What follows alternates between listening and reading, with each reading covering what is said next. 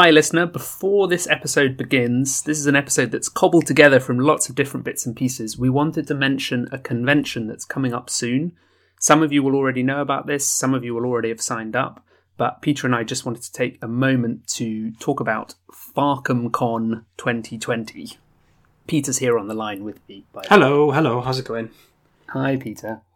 We've entered a kind of weird Path to Carcosa style time loop here. Because we recorded an episode first, and then the second episode we recorded, the listeners have heard first. And then this episode, which we were recording last, the hearing before the episode we recorded first, but after the episode we recorded second. Correct, yeah, you got it. Cool. I've just got to make sure I stitch it together in the right order.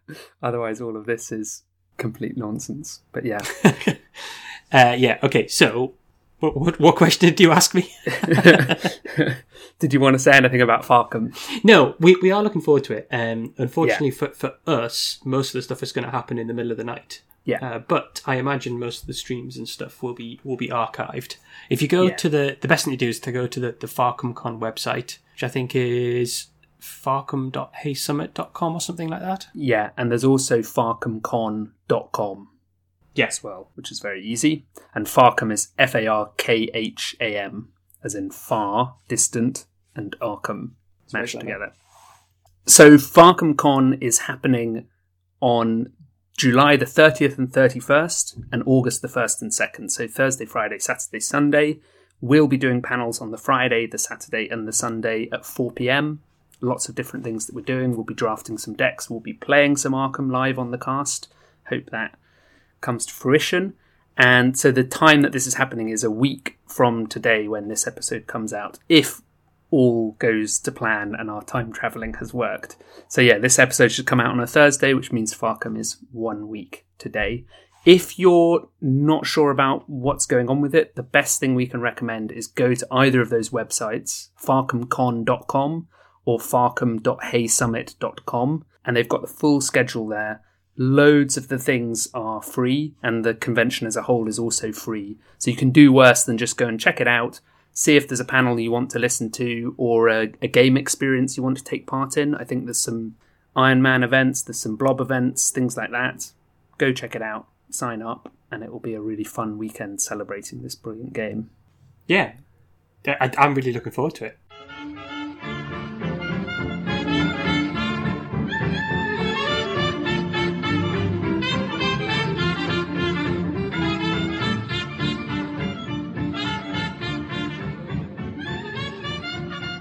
Hello, you're listening to Drawn to the Flame, a podcast for fans of Arkham Horror, the card game. I'm your host, Frank, and today I'm joined by... It's me, Peter. Hello, Frank. Hi, Peter. How are you doing? I'm doing very well. Really well, actually. It's a lovely sunny day for once. Good. You've got me on camera as well, I think. Bleary-eyed and tired. Maybe the camera's why it's slow. Yeah. I'll turn the camera off. Just have to imagine my beautiful face.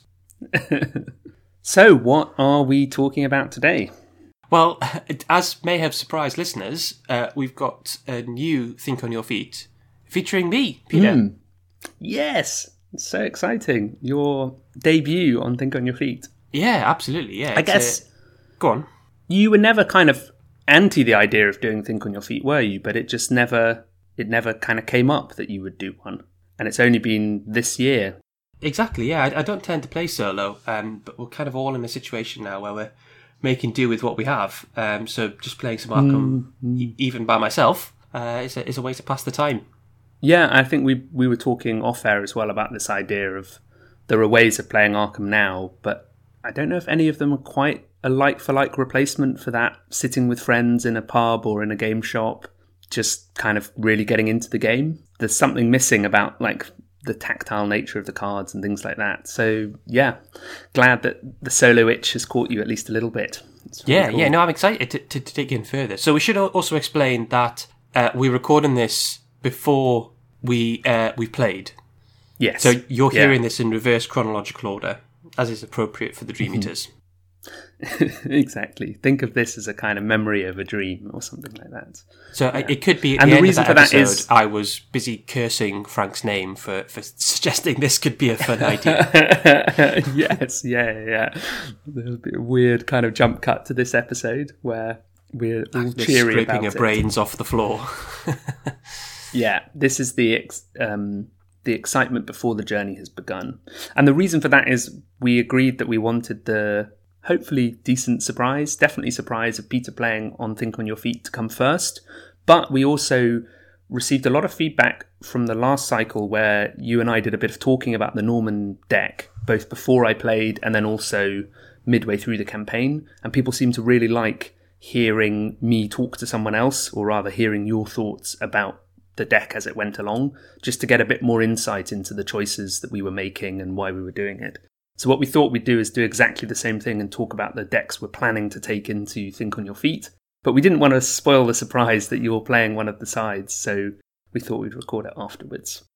So yeah, that means we should leap in and talk about our choices. In the past few Think on Your Feet, I've invited people to help me choose who we're going to play, but this time, because I wanted to keep it hush-hush that Peter was playing, I've not done that. So we've talked quite a lot behind the scenes about who we're going to be and why. Yes. And I've really enjoyed that because also it's been a chance to think, well, what are the differences playing solo?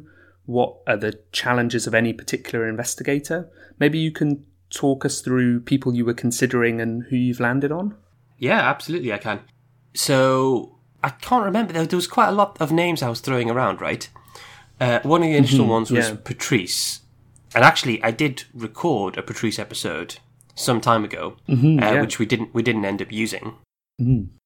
But I think we both chatted about Patrice, and she'll have particular difficulties in various scenarios as we go through, and is a bit just awkward to do on stream because you're constantly drawing new hands, that kind of stuff. Yeah. And then there's a few other ones I was talking about, some of my favourite investigators. Preston, I thought might be quite good fun, especially to do on the Waking side.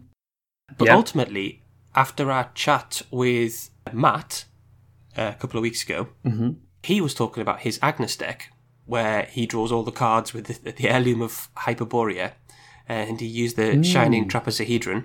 Nice. And he's got this deck that draws all the cards, plays all the spell events, and just keeps going like that. And actually, I think I mean, a Mystic is good.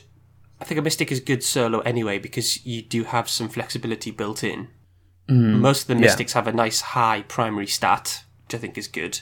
And I played with an Agnes deck in the hotel a couple of weeks ago. I did a solo Agnes deck through the hotel. I kind of got the bug for playing her again, because I always loved Agnes back around the Corset days. I think my first proper successful completion of Night of the Zealot was with Agnes. Oh, nice. Didn't realise that. I would have assumed Daisy, but yeah. Daisy was my very first play. Yeah. That's really cool. I mean, I think even on that episode, you can the Matt episode, you can hear the excitement when Matt starts talking about that, and you mentioned the gym deck you've played and playing with the new spell suite that adds your willpower to all your other stats, which is already powerful. But then hearing it in Agnes, and you were excited about building something, you built a list straight away afterwards. So it seems like, I feel like one of the driving principles to what you're doing coming on to Think on Your Feet is playing something that seems fun for you and that you want to try out. Yeah, and I think that's great, right? To just go with what gets you excited and things like that. And you mentioned as well the 5 willpower being, you can kind of, if things go well, your willpower can do everything for you. And if things go poorly, you might be cursing the fact that it's your willpower that's such a strong stat. So it'll be really interesting to see how that plays out. That's the kind of core challenge for most solo mystics. If things go well, great. If they don't, Yeah. So I'm going for Agnes. How about you, Frank? Have we said which side I'm going through with Agnes yet? No, we haven't yet either. I'll be taking Agnes through the Waking side of the Dream Eaters, and you will be playing who in the other side? So I'll be dreaming, but I think I can't really. Weirdly, having asked you your reasoning, I'm going to be playing a Guardian. It's going to be Mark Harrigan, and my reasoning was that I think I'm due to play a Guardian on the cast. I haven't played a Guardian for a while, and it was a toss-up between Leo or Mark. And I just felt like I've seen a few times people online saying that Mark is only really good as a fighter and that's it. And I think in solo he's a very nicely well-rounded solo character because of how he can boost his stats. So I'm going to hope to show off how fun Mark is as a solo investigator. He's got a little bit like actually with you with the heirloom. He's got lots of draw.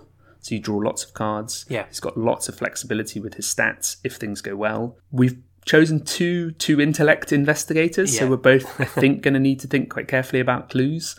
But yeah, I'm kind of looking forward to him. And then sort of long term, because I'm playing Dreaming, if I keep On the Hunt in my deck, that actually will give me a little bit of a help in Where the Gods Dwell, we hope. Because On the Hunt is a very sweet tech for that scenario. Because you can use it to On the Hunt Nyarlathotep. So yeah, that's long term. At the moment, like just getting him through a couple of scenarios will be good. And yeah, so I've chosen Mark.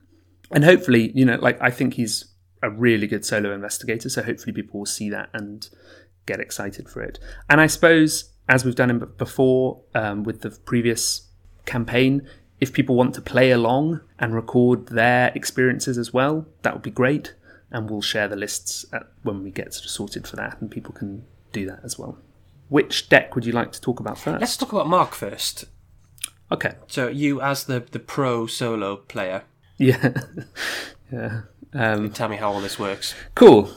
Right. So the list is in the description. You'll have already heard me talking about the list on our first playthrough. So weapons, I've gone with 2 Enchanted Blade and 2 45 automatic. I do like the Colt in Mark as well. But I think having the baked-in boost... Are you saying that this deck won't have changed because you're bringing it to me already perfect? Oh, good point. This is the deck that I'm currently at, and it might have changed by the end of this episode. Or it might not, because Frank is almost perfect. Yeah.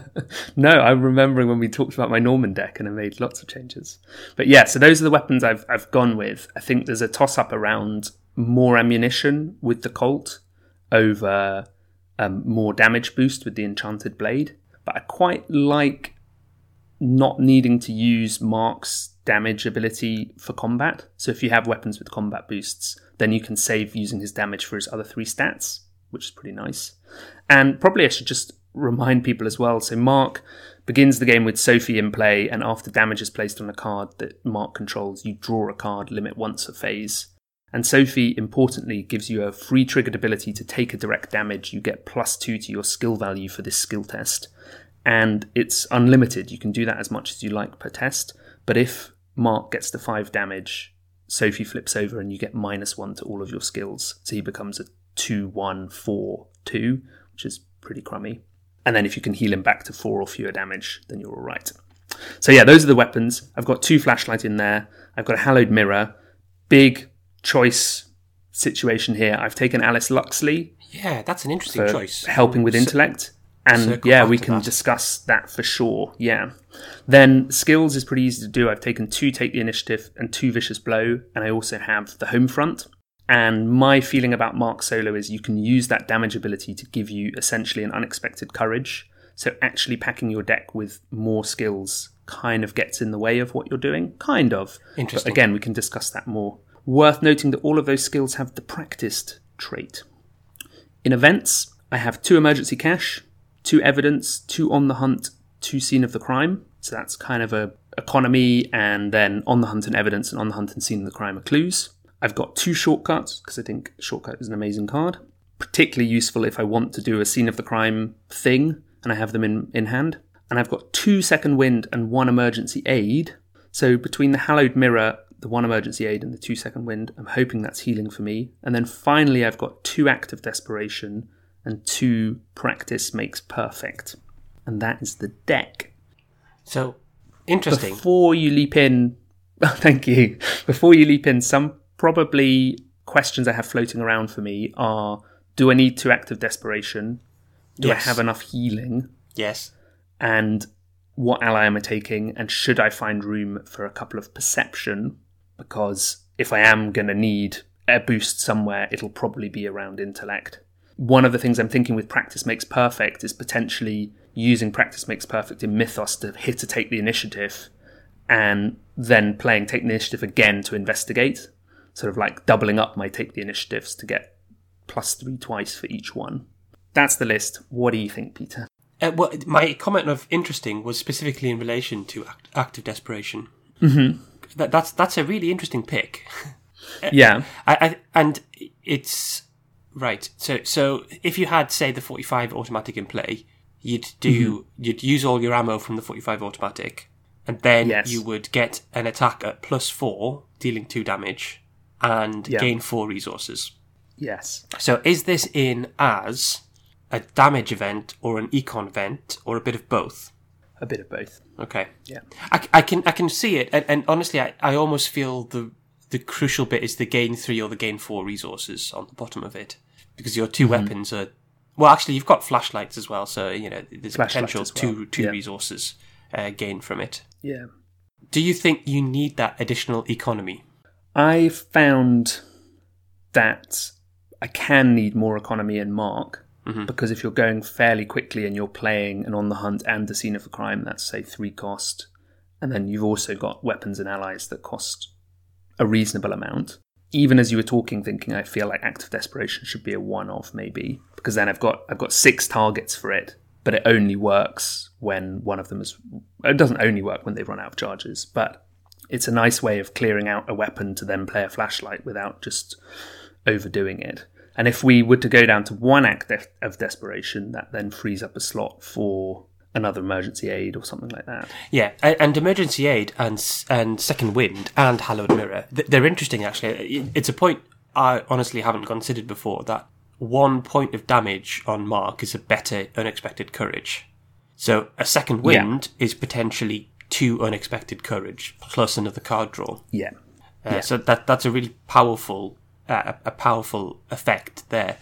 You've gone 2 Second Wind and 1 emergency aid. Are you happy that that's the right balance that way? Yeah, I've found playing Mark solo, sometimes I wouldn't feel comfortable playing an emergency aid, but I pretty much always play a Second Wind. So, like, normally I'll be healing 2 damage with Second Wind for 1 cost and drawing a card. So it's like, it's cheaper, it heals the same amount of damage, and it replaces itself. So for me, it kind of beats emergency aid. There's a slight caveat that you need to have drawn a treachery. Yeah, sure.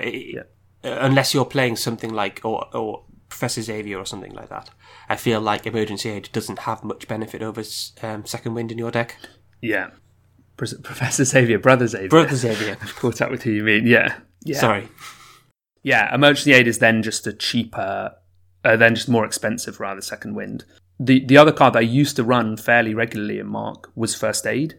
And the hierarchy then was Second Wind, Emergency Aid, First Aid. And First Aid, at a push, spend an action to heal a damage or a horror. But now that Hallowed Mirror is out, Hallowed Mirror becomes the top pick. Second Wind's going to help me draw into Hallowed Mirror if I've not seen it. And then Emergency Aid is kind of floundering at the bottom there. And can you explain Scene of the Crime? No, not Scene of the Crime, Alice Luxley. Can I explain Alice Luxley? Yeah. Yeah. So, yeah, there's kind of a weird toss-up for Mark, because I've yet to really settle on a really good ally choice for him, although I've not played Tetsuo Mori in Mark, so let's just put a pin in that for a moment. So really the choice is, do you want a beat cop and just get your combat to a decent place and not need to worry about it? And I've enjoyed running beat cop level 2 in Mark as well. Or do you want to shore up intellect a little bit more with Alice? And I'm not planning to then use her ability, but if I do manage to do an extra damage from a Scene of the Crime, that's no bad thing. So I'm definitely not putting Alice in here as I've got this clever plan to discover clues and deal damage to enemies. I'm putting Alice in because it shores up my weakest stat to a 3, which means at a push with a damage, I can investigate it to 5. And investigating at a 5 at a 4 shroud location, maybe with a flashlight to drop that to 2 shroud and then 3 up, like in combination with flashlight and my damage ability with Sophie, that's a way of trying to deal with trickier shrouded locations.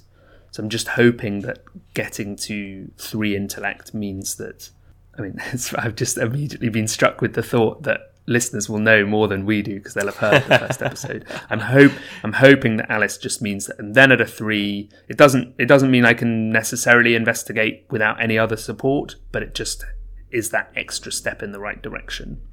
That's the thinking. What do you make of that? On the one hand, I'm not 100% convinced, but on the other hand, I don't know what other ally fits better in that slot. I don't think any do.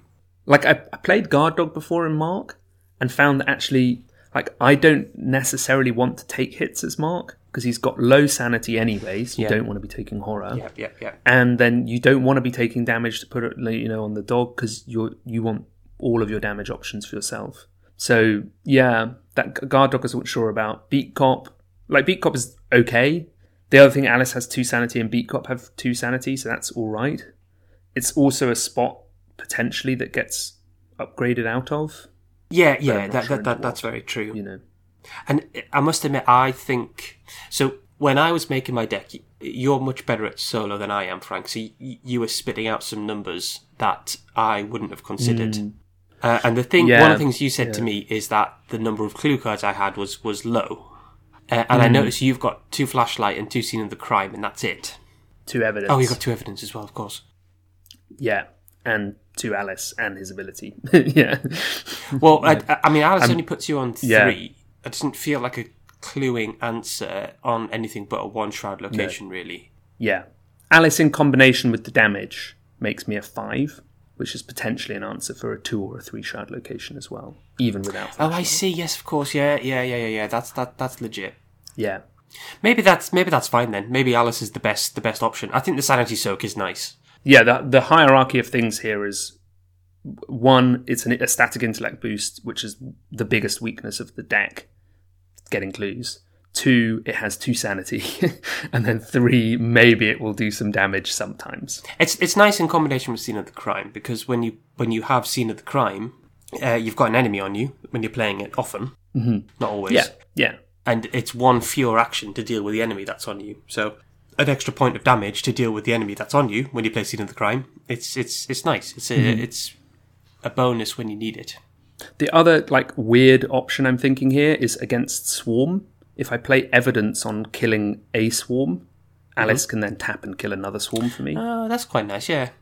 If swarm enemies were just 3 health enemies, that wouldn't work. But if it's multiple 1 or 2 health enemies, killing parts of the swarm will actually then... Alice can help me kill the rest of the swarm, potentially. If I'm getting clues off them. Very edge, but that's the thinking. Yeah. There's a couple of cards coming... that we've seen in Nathan's deck, right? Which would fit quite well. Not that I'm saying you should use Nathan's cards, Nathaniel's cards. Sorry, Nate. Was I thinking Lessons Learned was one, which is one where you can discover clues after you've been attacked. That's 2 XP though, right? It is, yes. It's a bit like Evidence. I think isn't there one where you draw cards after you defeat an enemy or something? It's one where you get resources after you initiate a fight. Yeah. Anyway, regardless. I think I'll be playing with my real cards. So, I could proxy, but given that we're recording this and there's a little bit of a wait before those packs come out, I'm happy to play with the cards we have. Yeah. I think the other thing is if I do go down to 1 act of desperation and put a perception in, perception is also practiced trait. Yes. So practice makes perfect. It has another target. So that's quite nice to say if first action investigate, play practice makes perfect, can hit a take the initiative or a perception. And then the other thing is, can I actually get 2 perceptions in? I'm not sure. The only other thing I would tend to cut is emergency aid, I think. Because you've got... All being well, I see Hallowed Mirror, and then that's 5 healing cards, 2 Scene of the Crime, and 3 Soothing Melody, right? Second Wind. Oh, sorry, yes, Second Wind. Yeah, exactly, yes, yeah. What did I say? Oh, yes, did I say Scene of the Crime? Yeah. Sorry, it's in the list in front of me. Yeah. No, exactly, yes, yeah. I think that's true. And I think a lot of the time emergency aid is going to sit in your hand and you're not going to want to use it because it's that 2 resources. It's just such a tempo hit. I think it's fine if you've got a card like a Beat Cop or something that has charges related to their health. Yes, yeah. But it just feels like 2 resources is a little bit too much for it. Yeah. I've definitely had that feeling before while playing. Sometimes it's completely clutch, and other times it's like... And then I guess the final thing is XP path. Yeah. And I'm wondering about a big gun. But obviously gun. the risk of that makes using a flashlight harder. Yeah. Do we have any good big one-handed guns, or would you go down something like Bandolier? You're not using the body slot, for what it's worth. It's true. I'm not. Definitely the deck starts to become more complicated if we're putting down a Bandolier and then other things. But it's possible. The other option is, say, Guardian Enchanted Blade, which heals horror. Yeah. Which could be really useful and draws more cards.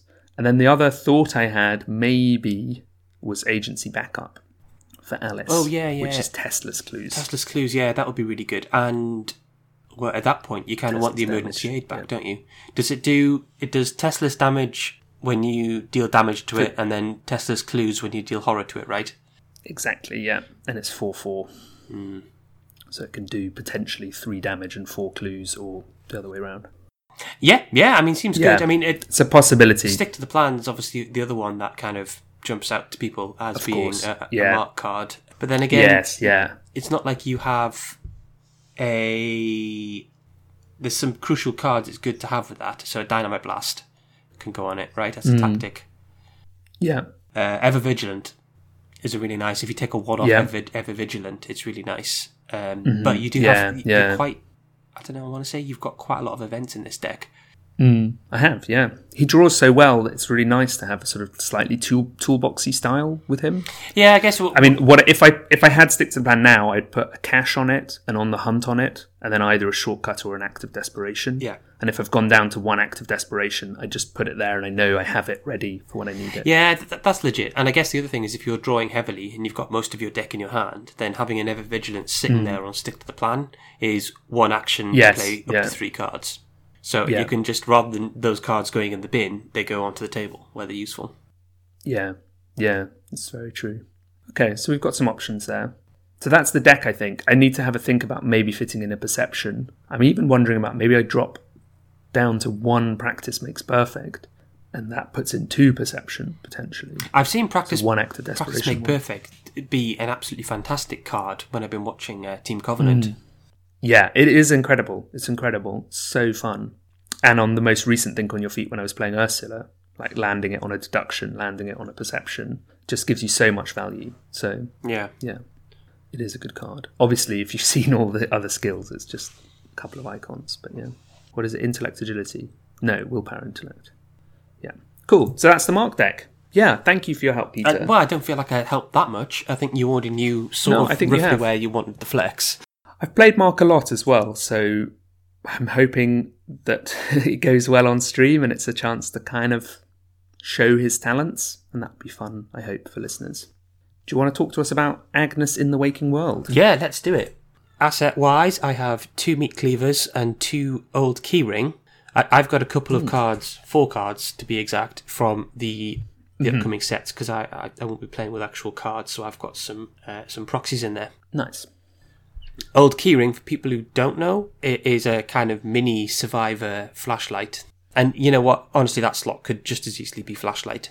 So it's 1 cost. It only has 2 charges, but if you don't lose the key or the charge from it unless you succeed at the test. So it's a really interesting one to compare to flashlight. We'll come back to that. Yeah, 2 Meat Cleaver, 2 Old Keyring, 1 sixth sense. I can never say that word right. Obviously the Heirloom of Hyperborea in the accessory slot, and then 2 Crystal Pendulum. Again, this is a card which we've seen from Jack Layton's deck. This is +1 willpower, and it has a reaction. After a skill test at your location begins, exhaust Crystal Pendulum, name a number. If this test succeeds by that number or fails by that number, draw a card. So it's kind of a holy rosary that occasionally draws you a card, rather than having a sanity soak. 2 Arcane Initiate, 2 Forbidden Knowledge, 1 Thermos, 2 Blinding Light, 2 Emergency Cash, 2 Quantum Flux, 2 Read the Signs, 2 Scrounge for Supplies, 2 Spectral Razor, 2 Storm of Spirits, 2 Ward of Protection, 2 Not Without Fight, 2 Fearless, and 2 Unexpected Courage. And any maths geniuses we've got listening will know that that's it, 34 cards. So I need to cut at least 4. Well, no, I need to cut exactly 4. Yeah. Yeah. At least, and not more than. Yes. Yeah. I can cut more than 4, then add some in. Yeah. So that's where we are. Should I explain a couple of things? Absolutely, yeah. So, yeah. the one-off sixth sense, I'm going to cut because I hate saying it, after the first game. But what Frank pointed out was, Frank's got more experience playing this campaign than I do, is that... Yeah, but you're not dreaming anymore, you're waking. Of course, yeah, we've changed. Yeah. Well, in that case, I can cut that We've easily. changed since... The original thinking was the dreamers get a free asset at the beginning of the game, and that could just be a sixth sense. So that first scenario for clues as Agnes, you wouldn't have a problem. The problem was, Frank, I cut two Drawn to the Flame to put in sixth sense. So we might now have to cut 5 cards. How dare you, yeah. I mean, while we're on sixth sense, it's actually worth comparing Old Keyring, Flashlight, and Sixth Sense. Yeah. Because they're all doing something similar. So at a 2-shroud location, Old Keyring makes that a 0, and you probably lose a key. Flashlight makes that a 0, and you almost certainly lose a flashlight charge and almost certainly get the clue. And Sixth Sense makes you 3 up, so you'd become a 5 against 2. So it doesn't make it as surefire. But there's no charges on Sixth Sense. But there's no charges on Sixth Sense. Then if you go higher shroud, at shroud 3, Keyring makes you a 2 against 1, Flashlight makes you a 2 against 1, Sixth Sense makes you a 5 against 3. It still, for me, wins out pretty much at every shroud. But I've also played Agnes with Flashlight and used Flashlight to get all of those sort of low shroud clues because it's just a surefire thing.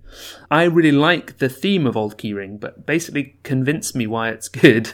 Like I'm not sure for the one cost lower it's better than either Flashlight or Sixth Sense. Well, the issue with Sixth Sense is that it's sitting in the arcane slot, and really the aim with the deck was to go for Mind's Eye. Of course. And Mind's Eye is actually a potent replacement for all of those cards, because it has up to 7 charges with a single run through the deck, and it just pops. It does what Sixth Sense does, right?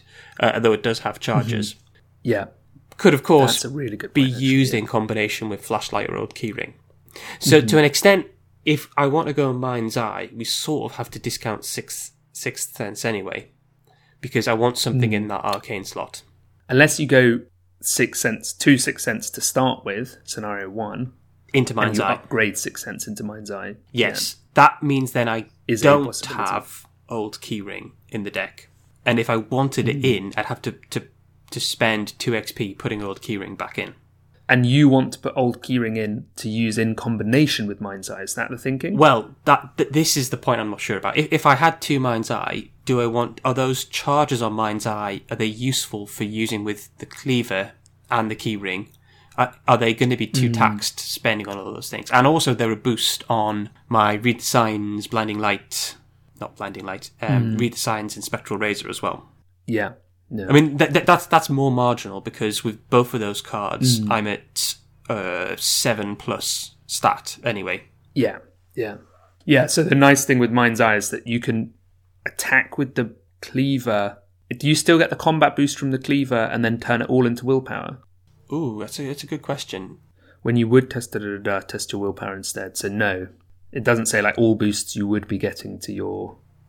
Interesting. It's not like Sharpshooter that says all boosts that would go for your combat go for your agility instead. Yeah, I think I might have played that wrong when I did the last scenario, but that's fine. You're still, you're fighting at 6, potentially 5 or 6. Depending. Rather than 3 or 4. Yes. That's still good. Still good. Just jumping back for a second, Frank. Old Keyring versus Flashlight. Yeah. I guess the logic is, so you've got 2 different scenarios. If you're on a 2-shroud location... From Flashlight, you can potentially get 3 clues off that location. With Old Keyring, you can get 2 clues off that location. So in that situation, Flashlight is just straight up better, although it does cost 1 more. 1 more for 1 more clue. Yeah. Here's a question that I always forget. What happens to Flashlight when it runs out of charges? Nothing. Right. That is not crucial, but another thing to consider. I thought that was the case. The difference is when you get to, say, a 1 or even a 2-shroud location. Sorry, a 3 or a 4-shroud location. So you're testing at 1 or 2. Which get reduced to 1 or 2, yeah. Now, if you're at a 3-shroud location and you have Flashlight, you're getting maybe 1 or 2 clues, right? You might get 3, you might get none. Mm-hmm. And there's nothing you can do about that. You can just burn through those charges. Old keyring, you know that your boost is staying until you've got 2 clues. Mm-hmm. Yeah. So you could repeatedly test at a 3-shroud location, even maybe in a pinch a 4-shroud location to try and get those clues. You're not all in on getting the clues. You can do 2 on 2 at a 4-shroud location. And you can just keep going until you get... You could, yeah. That's probably not the best use of your actions. Yeah, in theory. You're better off drawing your cards to find something else. But, you're not going to lose those charges at least. And the other slight thing in Old Keyring's favour, this is a minor point, but I have 2 Quantum Flux and 2 Scrounge for Supplies in the deck, because the idea is to run through those spell events as fast as I can, and as soon as you use the second charge from Old Keyring, it goes in the bin. So it would instantly get recycled with one of those, with Quantum Flux, or you could Scrounge for Supplies to bring it back to your hand and play it again. Yeah. I'm with you. Honestly, I think in this deck, Old Keyring maybe slightly edges Flashlight with that as an added bonus with those 2 Quantum Flux in there, if they survive this process. The other thing to throw in is, just to rewind a little bit, at the 2-shroud location, as you said, with Flashlight you get 3 clues, and with Old Keyring you get 2. Mm-hmm. But if you draw a tentacle, with Flashlight you get 2 clues, and with Old Keyring you still get 2 clues. Yes. If you draw 2 tentacles, with Flashlight you get 2 clues, and you didn't even get you didn't even drop the shroud to 0 for the 4th test, but with Old Keyring you still did, depending on the order of the tentacles. I mean, it's so Survivor, isn't it? It mitigates failure in a way that Flashlight, you're just hoping not to fail. Yeah. It's almost a bit like Newspaper, in that it gives you that bonus until you've got the clues. Yeah. So it's +2 intellect until you get 2 clues, which I think is good. Yeah, okay. And I think I'm coming around to it. The other thing is, as you often say to me, you've got to think about the number of clues on locations. Yes, yeah. Mystic, sorry, not Survivor, is blessed with a number of 2-clue cards, so you'd be looking more at the odd numbers to pick up with something like the Keyring, I would guess. Mm-hmm. Yeah. So that then leaves us with the question, do I go Sixth Sense into Mind's Eye and then forget the Keyring altogether? So, again, like rewinding to what I said to you earlier that you brought up in this episode, what are your 6 clue cards? Because at the moment I count 2 Read the Signs, 2 Old Keyring, and 1 Sixth Sense. And, I could be wrong here that you actually are fine with 5. But my experience playing solo Mystic is at least 6, so at least that's 20% of the deck. Yeah. So what happened was we chatted last night, assuming I was going to do Dreaming, and you said... So you put Sixth Sense and then didn't need that. And you said, if you have Sixth Sense, you can play that at the start of the game, and then you don't need anything else. And I thought, that's good, because what I can do is, after the first scenario, if I get 2 XP, I can upgrade into Mind's Eye, and then I've got 2 Mind's Eye, 2 Keyring, and 2 Read the Signs. And that's stuck by Frank's hard rule. Nice. Yeah. So I took out 2... you might not have heard of this card, actually. It's called Drawn to the Flame. Mm-hmm. It's a Mystic card that gets 2 clues off your location. Okay. So that would have been... Until I changed that, I had 2 Old Keyring, 2 Drawn to the Flame, 2 Read the Signs. Yeah. I haven't heard of that card, Drawn to the Flame, but I'm going to guess it's insight traded, not spell traded. That's right, yes. So there is a reason why it might be less useful in a spell draw That's deck, why even though it sounds like an amazing card. Yeah, that's why I cut it ahead of Read the Signs. Yeah, which that is makes a spell. Sense. Okay. And this is all... Yeah. all... the fact I'm still at 34 cards. So I still need to cut 4 cards from this deck. So I'll do a very Peter thing now. Tell me about Thermos here. It's non-negotiable, I'm afraid. Okay. No, I just like Thermos. I think I want... It does fly in the face of everything you say about like healing damage and horror. What? It's just really... It's this weird blind spot for you, I think. in my defence, I always put it in Agnes because I assume I'm going to be taking 2 Arcane Research. Yes, yeah. But actually, Arcane Research doesn't really fit in this deck. It doesn't, no. I'm going to feel really if you had sad. 2 Arcane Research...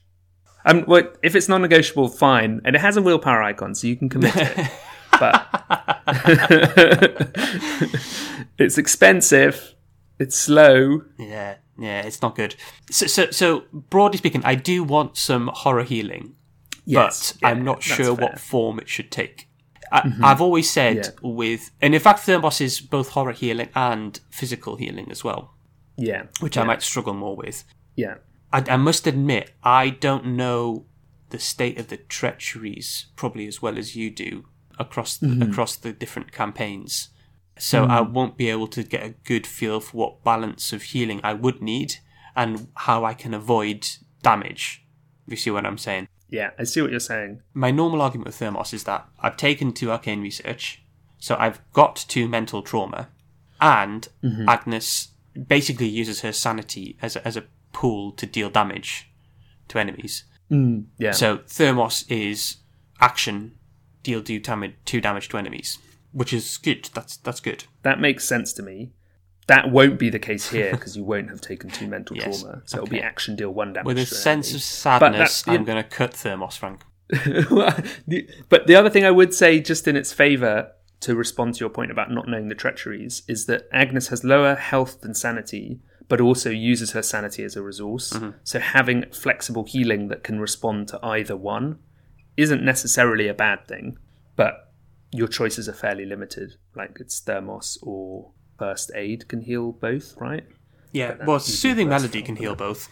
Yeah. And of course, the benefit of that's Soothing... another accessory, yeah. Well, it's also the benefit of Soothing Melody is that it's a spell. It's another spell, yeah. And it draws a card anyway when you play it, so it would draw 2 cards. Yeah. So, that's really nice with your heirloom or with your arcane initiate. Yeah. So that's a potential down the line. It's the classic versatile soothing the mirror. Yeah.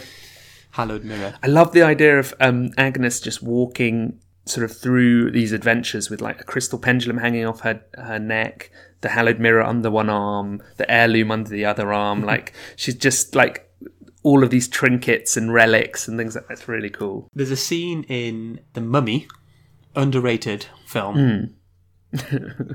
Right. Maybe exactly correctly rated, actually. But there's a scene where the kind of, I think he's called Benji, who's one of the antagonists. He's confronted by the mummy and he reaches inside his shirt and he pulls out a cross.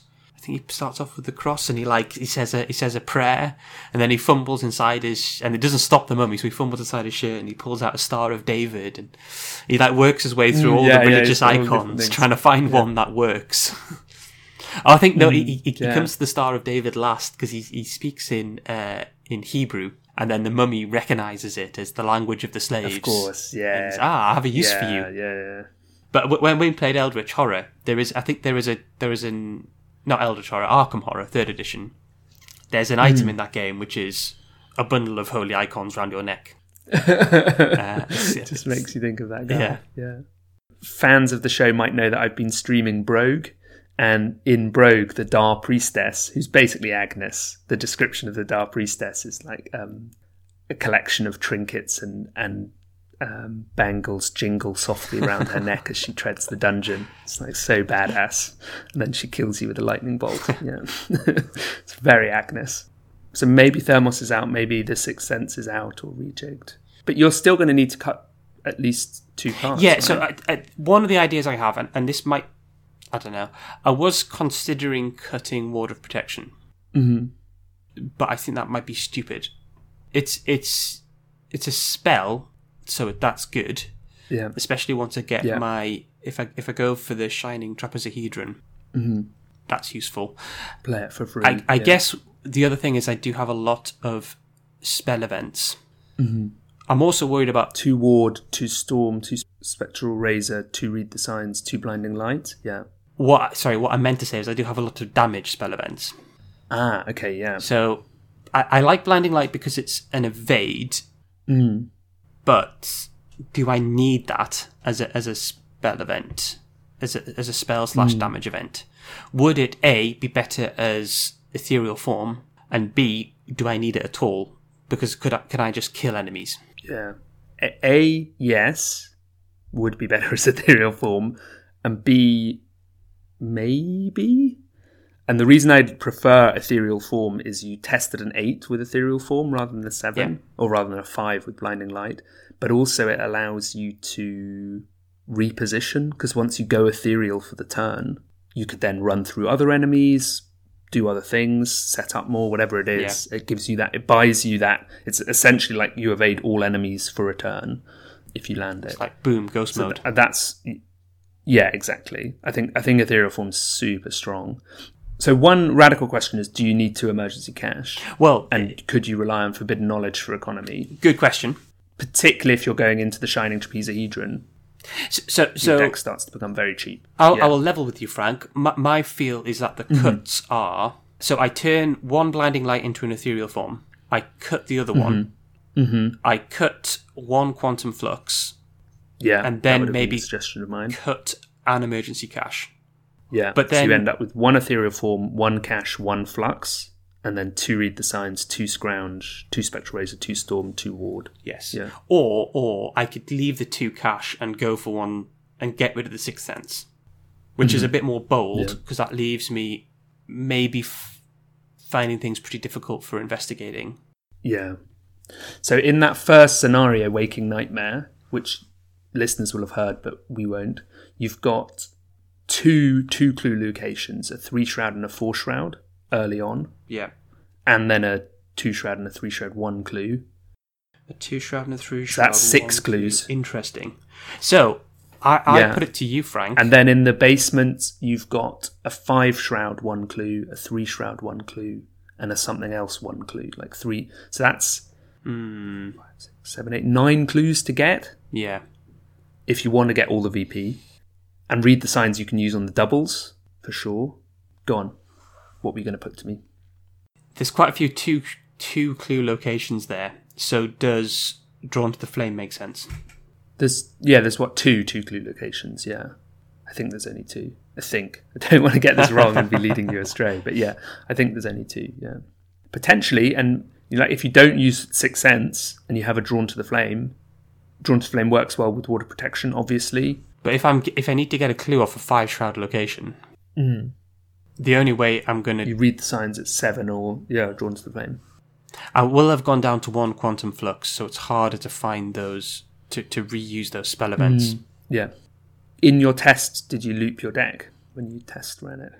In my test, I didn't play any of the spell events. Right. I and how that sounds. I got down the Meat Cleaver pretty early, and then all of my Mind's Eye, and I just used that for the whole scenario. That's good, and that's worth knowing that you have an alternative way of playing that doesn't get shut down by not seeing those things. Like, you've got multiple draw in Crystal Pendulum, Heirloom of Hyperborea, and Arcane Initiate, which I think is really good, because if you were just relying on seeing the Heirloom, there could be a problem. Absolutely, there. yeah. Flux can reset things. Like, if you haven't got the draw engine set up, you could still use the spell events, and then once the Heirloom's down, Quantum Flux them all, and then go crazy speed. Yeah. Yeah. Yeah, I think you really want to burn through the deck as fast as you can early. Yeah. And get those few key pieces down, and then you've just got a deck full of lovely stuff you can play every turn. Yeah. And you're then using Scrounge to selectively choose the card you need back that you've just played. So, for instance, Read the Signs, Scrounge it again, Read the Signs, Scrounge it again. That's a possibility as well. You could even upgrade... That Scrounge does a lot of work if you want to go full Mystic, you could go DVM in the deck as well. Sorry, You could go DVM. DMV. Vermis Mysterious, yeah. No, DVM. That's right. No, it's DVM. Yeah. And you could burn through those events the second time. Yeah. The 4th time, whatever it is. Okay, well, let's cut the 2 Blinding Light and put in Ethereal Form. I feel like you came to me with the deck that was pretty much done, and I'm having to fiddle a lot more. So we've got 1 Ethereal Form. That's got us down to 32. Is Sixth Sense and Thermos going out? I've taken Thermos out already. I'm sort of tempted to keep Sixth Sense in just in case. I am too, and I'd even say, if you run 2 Sixth Sense in the first scenario, and they're the first thing that get... Sixth Sense at least means that pretty much every location you'll have a good stab at getting. You think 2 Sixth Sense in the first scenario? And then they can be the things... Because Mind's Eye is Myriad, so you're going to need to cut 3 cards. Yeah, exactly. So then the 2 Sixth Sense... 2 6 cents and another thing gets cut. What gets cut with that then is the question. Is it the other old keyring? The other thing we've not talked about is the skill suite here. Yeah, good question. I think the skill suite is pretty robust. So yes. But it's just worth casting around. So not without a fight, you can commit to a skill test only if you're engaged with an enemy, and it's either 2 willpower, 2 combat, or 2 agility. Yeah. I like not without a fight. Some people feel that it doesn't have enough options. It will be frustrating if it's sitting burning a hole in your hand because you've not seen any enemies. Yes. But as soon as you've seen an enemy, it's a +2 for a spectral razor or an ethereal form, or just even a basic evade. You evade at 5 then. Yeah, right? yeah, absolutely. And it's worth remembering that we've got swarm enemies. So then it's plus many. Yeah, it could be. I've had +5 icons of that in various scenarios in this campaign. I think actually in the dreaming side, but in the point stance. Well, in the waking side, you've got swarm of spiders in 3 of the 4 scenarios, and swarm of rats, which swarm in the other scenario. Yeah. So you're going to be swarming. You have storm spirits as well to help you deal with some swarming enemies. Yes, yeah. I was going to suggest cutting Storm down to 1 because it's a slightly more expensive, but I think actually for this campaign, 2 of it is really useful. You think I should stick at 2? Because that was my other sort of idea. Yeah, I think so. Yeah. Maybe I go down to 1 old keyring with 2 6 cents. And potentially that's the other old keyring goes when I upgrade. So, okay, that puts me on 32 now. I'm just going to save that deck, and then you can refresh the page, and you should be able to see what I've done. So you could cut a cache and a flux, and that would get you to 30. They were another thing we talked about. So Fearless, I think, is great in Agnes because of her sanity, and I think Fearless 2, she is the best place for Fearless 2 because of the value she gets out of it. Unexpected Courage. In solo, I think Unexpected Courage is so useful. I think at a pinch, you use Old Keyring and Unexpected Courage if you need to, or for just... I mean, even actually Unexpected Courage is good for just an evade at 5. That's useful as well. That was my thinking. Sometimes you'll just get like a 3 difficulty treachery on one of your other stats, and you're like, before you have Mind's Eye. Before you have Mind's Eye. And I don't want to fail this, so Unexpected Courage goes in. It's a shame not to put in a skill card that draws you a card. I don't know whether there's some weird... I'll tell you what, can we have a quick look at the survivor skills and see if I'm missing an obvious skill card. Can you think of any off the top of your head that would draw me a card? Take Heart would draw you 2 cards and get you 2 resources. Only if I fail, Frank. I'm not in the habit of failing skill tests. I don't think there's anything that would draw me a card. There is... Rise to the Occasion that's a kind of beefy survivor skill card. There's Resourceful as well. But I don't think... We talked about Resourceful off air. Like, Resourceful does the exact same job as Scrounge for supplies. And I think in this deck, I slightly prefer Scrounge. And here's why. Because Resourceful doesn't have a willpower icon. So your goal with this deck long term with Mind's Eye is to not test your other stats and to load into adding your willpower or using your willpower for everything. So Scrounge gets you back all of those great events. Yeah. Scrounge is only level 0, but then Resourceful actually can't get you back any of those spells. It only gets you back survivor cards. That's right, yeah. It's way worse in this deck. Yeah. Yes, yeah. That's the main reason. Yeah. We will see how well Scrounge works. Yeah. It could be that if I go down to 1 Quantum Flux, it could be that 2 Quantum is better than 1 Quantum and 2 Scrounge. Yeah, it could be. Yeah. Maybe. Especially if I have Arcane Initiate and the Heirloom. Yeah. Disclaimer, I found Scrounge too slow in solo. Yeah. But I played it in a Calvin deck where actually I preferred chucking Resourceful in for the boost and getting basically Scrounge's ability baked into something else I'm doing rather than spending a spare action. But I've seen other people speak very highly of Scrounge for supplies, so I don't want to completely discount it. Yeah. And I think it's doing a very particularly strong thing here with the event play. Yeah. It's that calculation in your head is that it's an action to draw, but the card you're drawing is the exact card you want because you've played it and you know what you're drawing. Yeah. So you'll be like, I'll draw and try and get this card. With Scrounge, you know that you're going to get that card because it's in the bin and you're pulling it right into your hand. And I think with the kind of the real toolbox style we've got with these spell events, I think anything which extends the usefulness of them is good. I think it's good. So are you going to go down to 1 flux, 1 cash? Is that your... Yeah, I'm not happy about all those one-offs. Yeah. But I think maybe that's hopefully you draw... So then the one-offs would be 1 don't cash, start 1 saying ethereal form, 1... Hopefully. Don't say hopefully. Yeah. I think we're getting there. Like I think the deck is strong, and I don't think you've mentioned a few times that I know what I'm doing with solo, and you don't. And I think the only difference here, I don't think that's true. Like I think you have a very good grasp of how to play the game, and the only difference really is that I've played a lot more solo than you. And that's not like this could be a really good listening experience for fans of the cast to hear someone who's not as experienced solo sharing their experience as well. Okay, so I think we're ready to move on. I've got a particular question, then we'll go to a more general topic. In Waking Nightmare, what is your plan to deal with, if you see one, a Grey Weaver?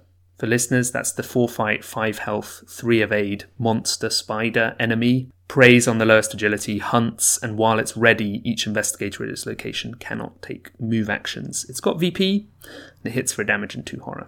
So is it elite? It's not elite, I don't believe. It is not elite. Spectral Razor plus Storm. Elite. Yeah. Spectral Razor plus Cleaver. Yeah, and you do have you have 1 or 2 free dutes of damage. So Spectral Razor plus 2 dutes would do it as well. So whether that's... Nice. Do they deal horror or is it damage? 2 horror, bloody hell. They deal 1 damage and 2 horror, yeah. There's your dutes. Well, it's one of the dutes, so you'd be on 3 horror. Yeah, exactly. I know. I was joking. Yeah. The issue is what happens if you draw it when you don't have a Cleaver and you don't have Spectral Razor. Yeah, but they only get shuffled in for Act 3. I could ask you the same question. To an extent, I could ask you the same question for Mark. What do you do about this big lad if he shows up? What's his agility is the other question. Agility 3. The Grey Weaver's evade, yeah. So you can even evade that with not without a fight or an unexpected courage. You'd be 2 up. Yeah, ethereal form as well. And then you just run away from it and try and pull the cards you need. Yeah. The only times I've seen Grey Weavers in Waking Nightmare have been in the basement area, because I've normally got there by the time they get shuffled in, and then I've unluckily drawn one. So if I evade it and start locking down the infestation, I can then be racing away up back to this safer bit of the hospital and leave it behind if I don't have an immediate answer for it.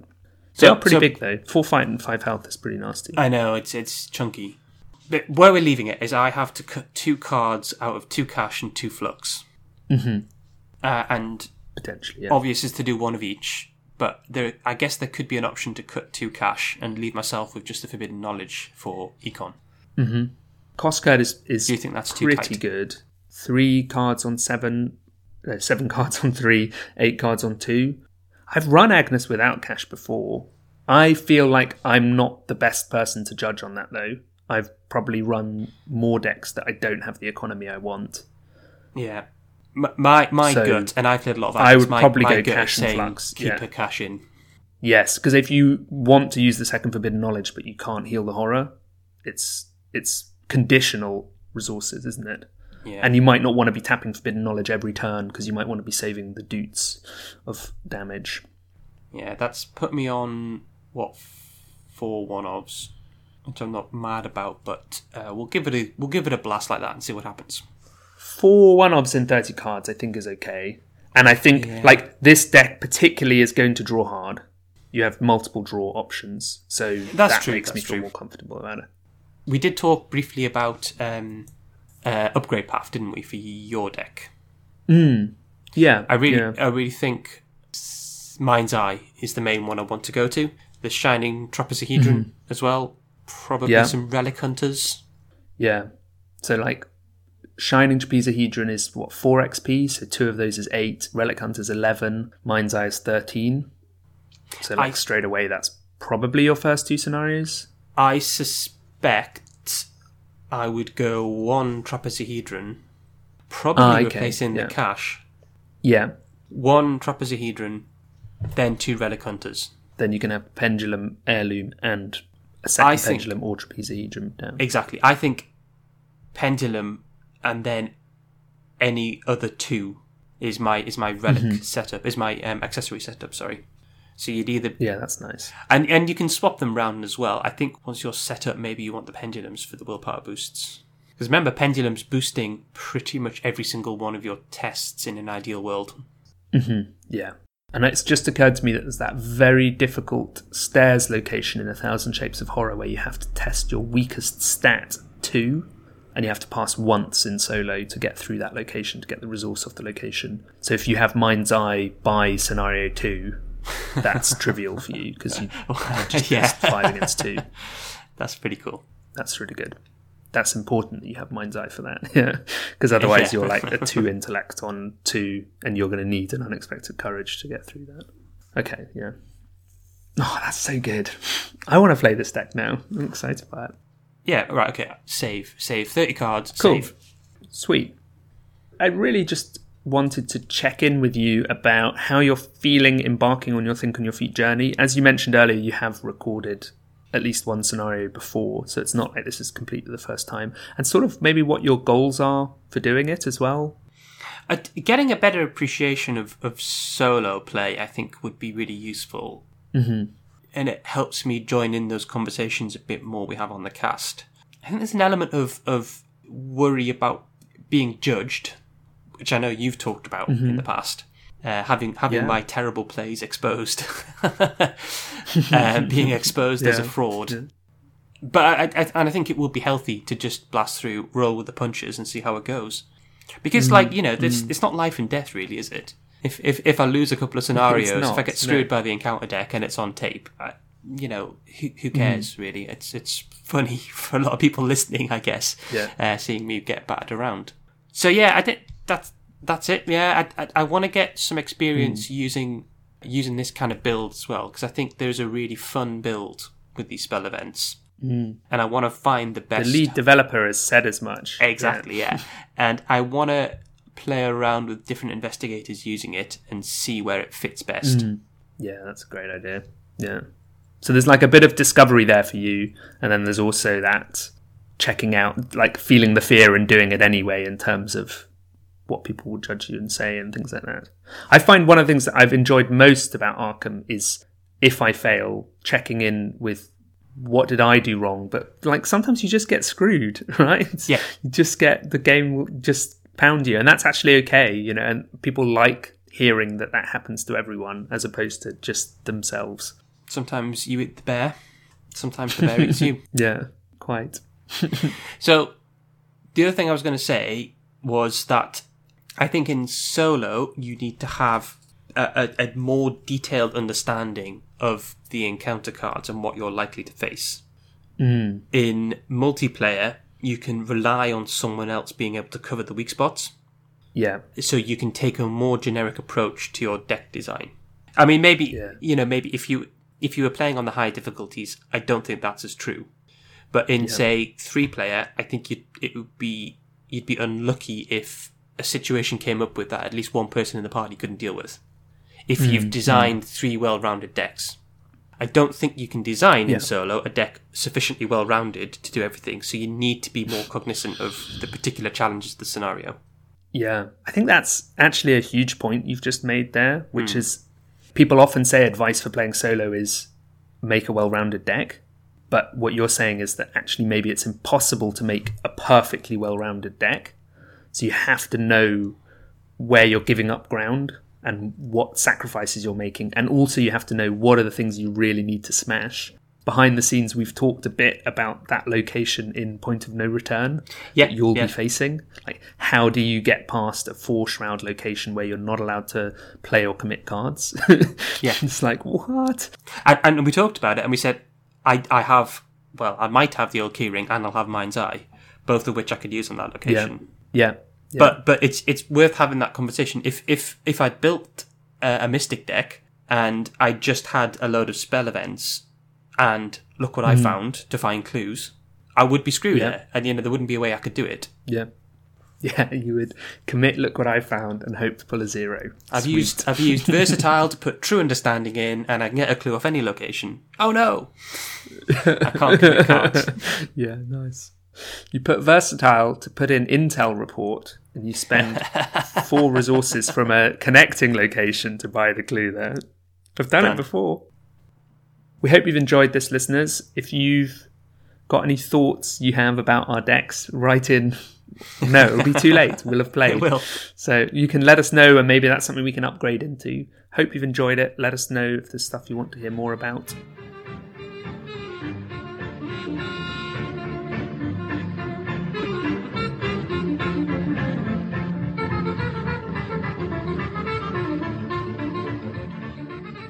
This episode is not yet over, this mammoth episode of time travelling, because Peter and I are together again and we're recording this to do the first interlude. Interlude? Interlude. God, we're absolutely professionals today. Just to give you a peek behind the scenes, folks, Frank has made this even more complicated on my tiny brain.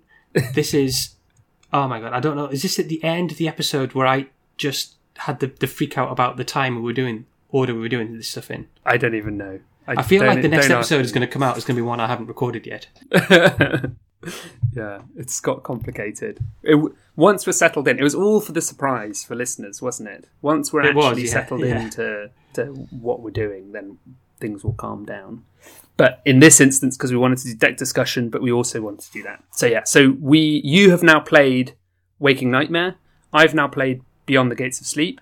This is actually the case. I'm not just saying this as though we were thinking about doing that. And we want to link up again and briefly talk about XP and also talk about Interlude, the first Interlude. So that's what we're going to do now. So you will have heard in this same episode us talking about the decks, but we now have some XP. So if you've not yet listened to the Think on Your Feet episode, go check it out, hear how we did, and then we can go to do some interludes and things like that. So how did you do, Frank? Yeah, well, you might not yet have heard, right? Because I've been working my way through it. It's only been a few days, actually, because we didn't share our episodes with each other. You edited it together, so you know intimately how well I did. Yeah, But I've only had access to the episode for the same amount of time as the listeners. Yeah, so if you don't want to be spoiled, listener, this is the time to pause and come back when you've listened to that. But otherwise, I did pretty damn well. I got 12 XP. Yeah, that seems pretty good for solo. I'm really pleased. Yeah, like, big spoiler here. I even had a turn in hand to decide, did I want to go XP hunting or did I want to just leave? Wow. So I actually had the spare time, which is a little bit like... It happened in your Waking Nightmare episode as well, where you were toying with the idea of bringing a Grey Weaver in. And yes.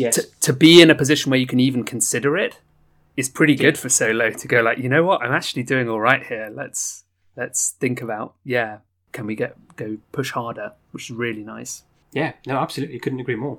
So what do you want to do first, XP or Interlude? Let's do the Interlude, I think. I think that makes sort of some sort of chronological sense. Okay, cool. I know that's the opposite way to the way you suggested we do it, but seeing as we're playing fast and loose with temporal causality, let's just dive in. So, Interlude 1, the Black Cat, we're playing both campaigns as interconnected campaigns. So we go to Black Cat 1, and following Scenario 1A, Mark travels beyond the Enchanted Woods. Lots and lots of story. We're not going to read it out? Do you want me to read it out? There's a lot of it. There is a lot of it. Let's just... blah, blah, blah. Okay, we're in a bar with Virgil, Randolph, and a cat. Mm-hmm. Lots of cats, actually, isn't it? There's a cat gang, yeah. Yeah, it's a cat joint. You tell Virgil and Randolph that before you commit to such an adventure, you must return to the waking world and tell your companions about your experiences. Just then, another voice, cryptic and quiet, chimes, "Oh, you can't wake up. The eye is upon you now." You and the others spin your heads around, searching for the source of the voice. The barkeeper? Another patron? Then Virgil's black cat stretches and sits up, its piercing yellow eyes reflecting the light of the sun through the window outside. "I have waited a long time for you to seek Kadath," it says. "You can talk," Virgil says, nearly toppling over his stool as he jumps up in surprise.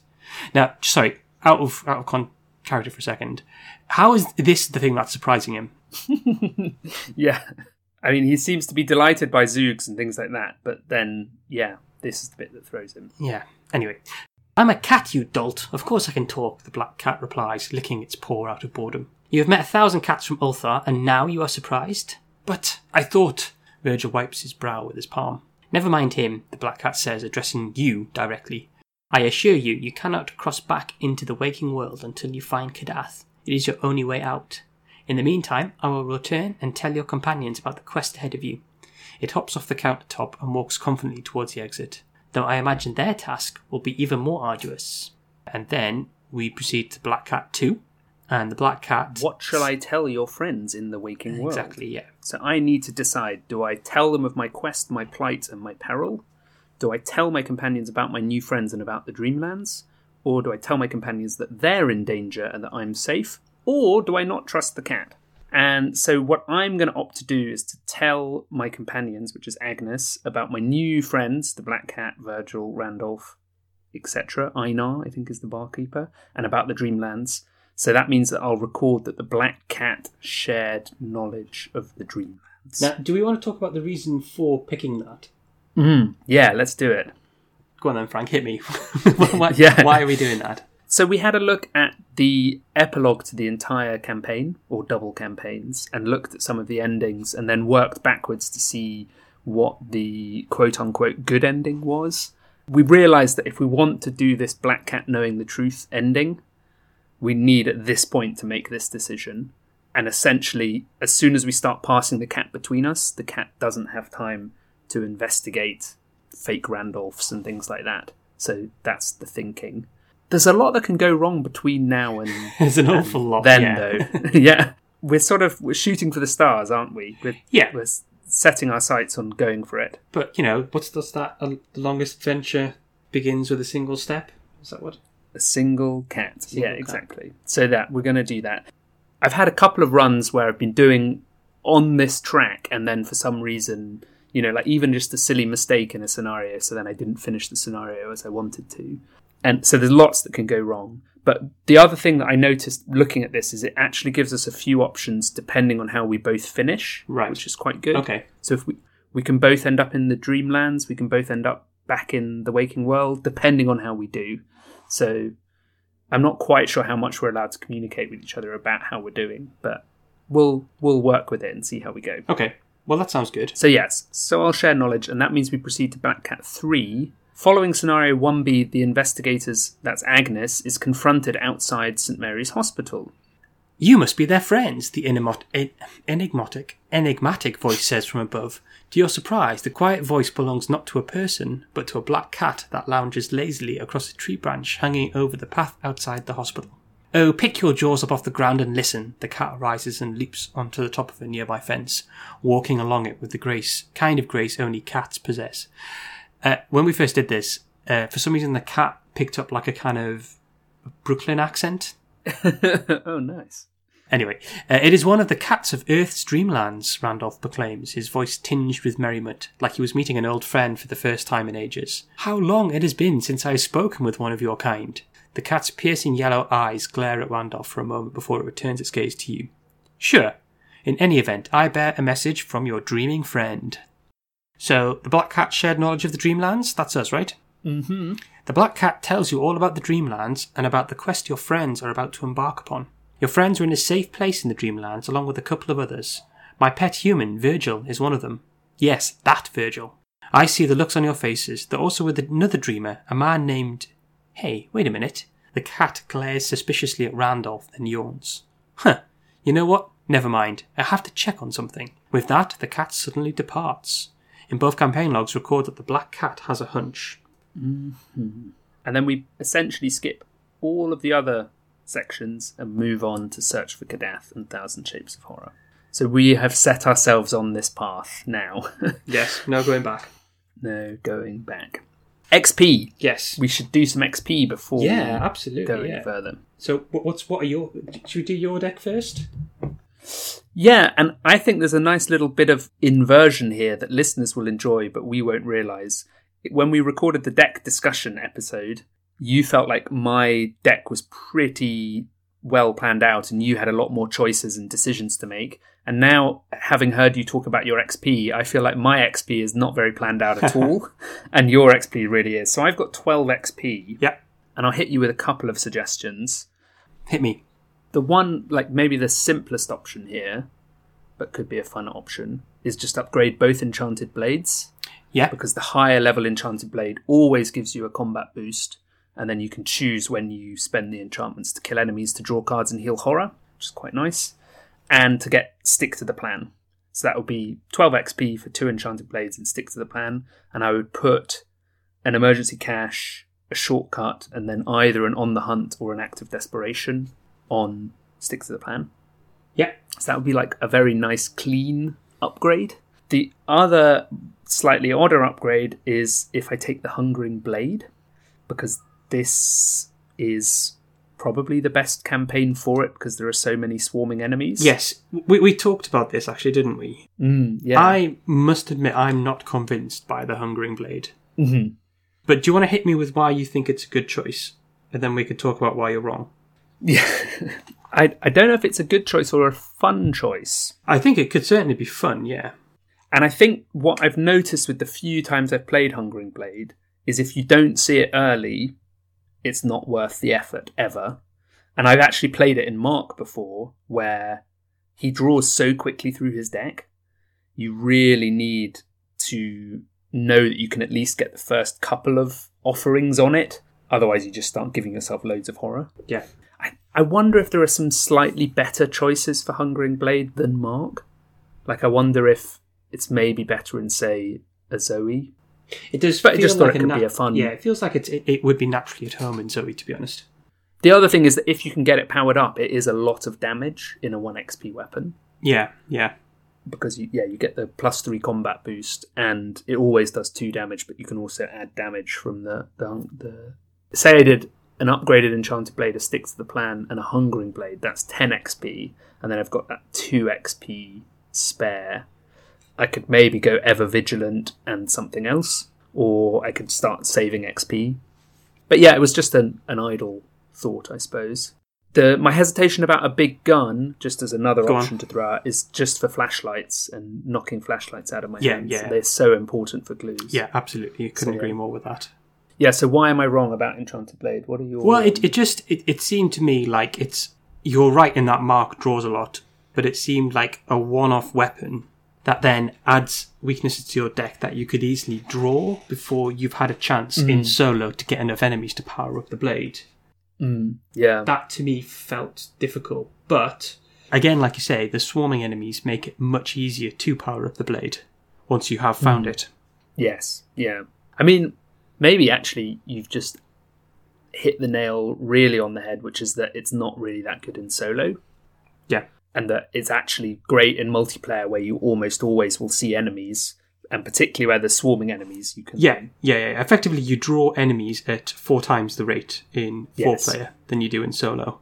And Mark draws quite heavily anyway, so I would worry that you're at risk of drawing straight into a Bloodlust before you've had a chance to get the enemy. Yeah, and that's just the horror, but you're also then losing the draw because it shuffles back into your deck. Haven't got the offerings, you take 1 horror. But, like, losing a draw for Mark, the whole point is that he draws hard. Yeah. So you're sort of also depriving yourself of the advantage that you were giving yourself. Yeah.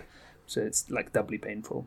Okay, well, that's fine then. It was just good to entertain the idea. So that means probably I do the 2 Enchanted Blades and the Stick to the Plan, unless you have another thought. I know you suggested Ever Vigilant.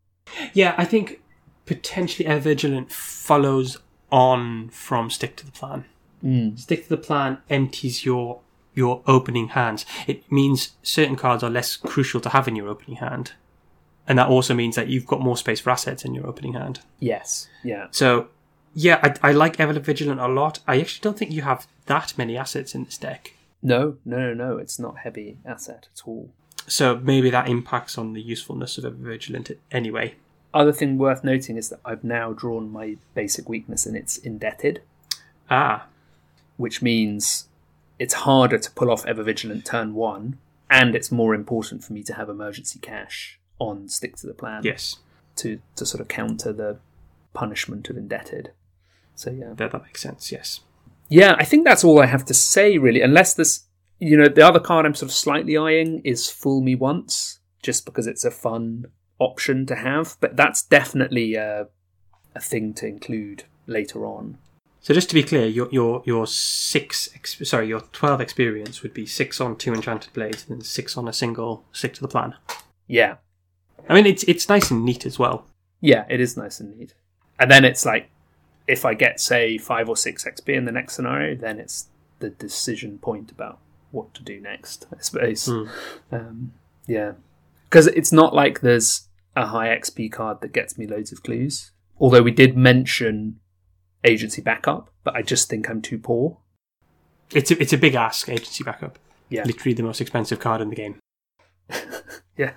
So that's me, I think. So having thought I wasn't so sure, maybe I'm more sure than I thought. Okay. And I must admit, I feel pretty confident about what I'm looking at as well. Cool. Well, then we don't have to talk for ages. This episode has gone long. Yeah, absolutely, yeah. Well, let's just go over it just for the sake of it. I finished with 9 XP, which I thought was really good until I heard you. No, I think 9 is great. Yeah, I was pretty happy with 9. I must admit, I got 9. I thought, this is phenomenally good. Then I remembered we were only in a 4-scenario campaign, so that XP has to stretch a bit further. But still, I think 9's fine. Really, my main priority was to come out of that first scenario with enough experience for Mind's Eye. Yeah. That's only 2 experience. Which is what? 2 XP, yeah, so you got there. I got there, yeah. But that's good. And I think that's the priority, really, because it keeps Agnes very flexible.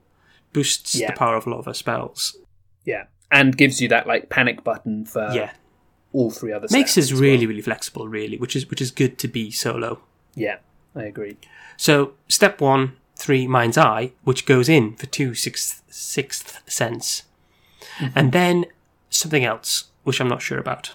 Yeah. I think potentially Old Keyring, which I do like, but I think if we're taking out, 6th sense could be 2 charges to pass 2 intellect tests to get 2 clues, right? Yeah, yeah. So I think it sort of fits in that space quite well. Yes. The only pause I'm having is that scary location. No, you can still Mind's Eye that, so it's fine. Yeah. But that leaves me with, what? So 7 experience to spend. And at the end of the Think on Your Feet, you suggested maybe a Relic Hunter in the first Shining Trapezahedron. Yes. Relic Hunter, I think, could be a really good shout. I've got Heirloom of Ioria and 2 Crystal Pendulum. Yeah. So already a Relic Hunter is going to give me some value. Yeah. If I add in the Trapezahedron, there's a potential that I could pick up a second Relic Hunter at some point down the line, and it would still be fine. And you've also got that really nice setup now where you're hoping for a pendulum, but also you can put down the Heirloom and the Trapezahedron, or, whatever combination you draw of those 4 cards, whichever 2 you draw first can go down. Yeah, exactly, yeah. You could even have 2 pendulums down. Yeah, exactly. 2 pendulums gives you much the same draw, and then you're just missing out on the economy. So do you drop then a Forbidden Knowledge or an Emergency Cache? I think Emergency Cache goes, because I still like the Forbidden Knowledge for the horror damage on tap. And it's a cheap asset, which, as we talked about, there is a treachery which targets my assets, which I can't deal with very well regardless. Yes. I don't know whether that shows back up. I think it probably does on the Waking side. Is that the treachery Threads of Reality? I think so, yes. That blanks your highest cost asset. Yes, and then to get rid of it, you have to ditch an asset. Anyway, I think I like Forbidden Knowledge, really. I think it's really good to take in Agnes, especially if we manage to get some upgraded horror healing in the deck. And we've got the Meat Cleaver as well. Yes, yeah. So, okay. So then you're hoping that maybe the next 4 XP is 2 Fearless 2 or something else. Potentially, yeah. I think that's not a bad shout at all. Because those, once you get the Mind's Eye in, the Fearless becomes it's almost unexpected courage. Yeah. You can even, if you're not sure you're going to have a test come up, use the Shining Trapezahedron to get a willpower test that you can then put the Fearless into. Yeah. That's absolutely legit. So here's another question. Is there any negative story side effects from putting Randolph in my deck? Great question. I don't think there is. No. And in fact, for the Black Cat to be on the path we want the Black Cat to be on, Randolph needs to survive the descent down the stairs in 1,000 Shapes of Horror. So I'm not sure if you don't put Randolph in your deck, I don't think Randolph can survive that descent. Oh, really? Because then Randolph's not with you, so... Yeah, then you can't get Richard Upton Pickman to assist you and things like that. So I think you need to take Randolph, yeah. Well, I think that's fine because Randolph gives me a willpower boost. Yes, yeah, and an intellect boost. Yeah. So I think he sits nicely alongside Arcane Initiate as an ally choice. Yeah. So do you think that's a sound? Sense. So the only downside, the only negative play experience moment, not even negative play experience, the only negative you'll get from playing Randolph is in Weaver of the Cosmos. When the big reveal happens, if Randolph's in play, he gets removed from play. Yeah. So that's the scenario you shouldn't bother playing him because he'll disappear. Yeah, or you play him and then you stick a load of damage or horror on him and then he goes. Yeah, exactly. Yeah. You don't build your strategy in the final scenario around having Randolph in play doing something for you. Yeah. Well, as we speak, I'm going into my deck and I'm making those changes. Sweet. So that's Mind's Eye is in instead of the old Keyring. And it's a shame because I really like the old Keyring, actually. Yeah. It's a nice little card. And then the Trapezohedron, Shining Trapezohedron. In it goes, and we'll take out that cash. That's done, and we'll add a Relic Hunter. So yeah, I'm happy with that, I think. I'm excited to see. Now the deck is sort of reaching the form that you originally envisaged and that Matt originally described. So it should be really good. Yeah. I definitely think those Fearless are going to be good. I'm not sure where we go for upgrades from that point. A second Relic Hunter, and then the upgraded Fearless. And then I'm not sure, we could take some upgraded... Well, we could take upgraded Water of Protection. I don't know how helpful that's going to be. Potentially upgraded Storm Spirits. Mm-hmm. Yeah, that's nice. The nice thing about the upgraded Storm Spirits is hitting that 3 damage per hit threshold. Yeah. Which means even if you're using Storm of Spirits just to kill one enemy, it can kill a beefier enemy. Although, as you've probably seen in Solo, as long as there aren't swarms, you're normally just dealing with one enemy at a time. Between that and Spectral Razor, you've got some good options. Yeah, absolutely. Yeah, I mean, you could also say potentially Diana. Oh, yeah. And stick some spells on Diana. Yeah. Maybe the upgraded Arcane Initiate. Yeah. I think there's a few options there. Yeah. The Doom thresholds for all of the next scenarios are longer than the lucky 2 that you had. Yes. Waking absolutely. Right now. So, yeah. It's a shame that there aren't upgraded versions of the spell event suite, because that's really kind of the cornerstone of the deck, isn't it? Yeah, although that will scrounge for supplies only works when they're level 0. The other one, of course, that's true. Yeah, Divermis Mysterious. Yeah. Our favourite. I've thought of another card. Word of Command. Yeah. Because imagine if you play it for free with Shining Trapezohedron. Yeah, and it draws you a card. Yeah. So then it would draw you a card from whatever other thing, and then you'd also pick whichever spell you needed. Word of Command is basically working in the opposite way of Scrounge. Scrounge fetches you the card you already have used that you know you're going to use again. Yeah. And Word of Command is the sort of preemptive, I think I'm going to need a read the signs shortly. I'll go fetch it. I wonder if really for value in Word of Command you want other things in your deck that will trigger, like you want to run it in Luke and be running research cards, and that makes it really potent. So the thing I was thinking about the Shining Trapezohedron, just as a final thought, is often, like, if you can get value out of taking the test that's more than just the resources you save, that's pretty good. So, like, say you're doing an Olive McBride token fishing thing. If the test also fishes you into an Elder Sign or whatever else it is, that's better than just saving you the resources, obviously, depending on what your Elder Sign is. Yeah. Like, it's not a major point, but if you're taking more tests, you want to make something out of those tests as a result, right? Yeah, absolutely, yeah. Cool, we've gone on long enough, I think. Yeah, well, let's call it a day. Interesting thoughts, and I guess people will see us for the next episode pretty soon, right? Yeah, and I think, listeners, if you've listened this far and you're thinking, those imbeciles, they've forgotten a vital card, it's whatever, write to us, let us know. We're on drawntotheflamepodcast@gmail.com. We're Drawn to the Flame on Twitter and Facebook, and we're also on Patreon and Designed by Humans if you want a Drawn to the Flame t-shirt. So yeah, let us know, reach out, talk. We're always interested to hear what other people's thoughts are on the decks. Thanks very much for listening. Thanks.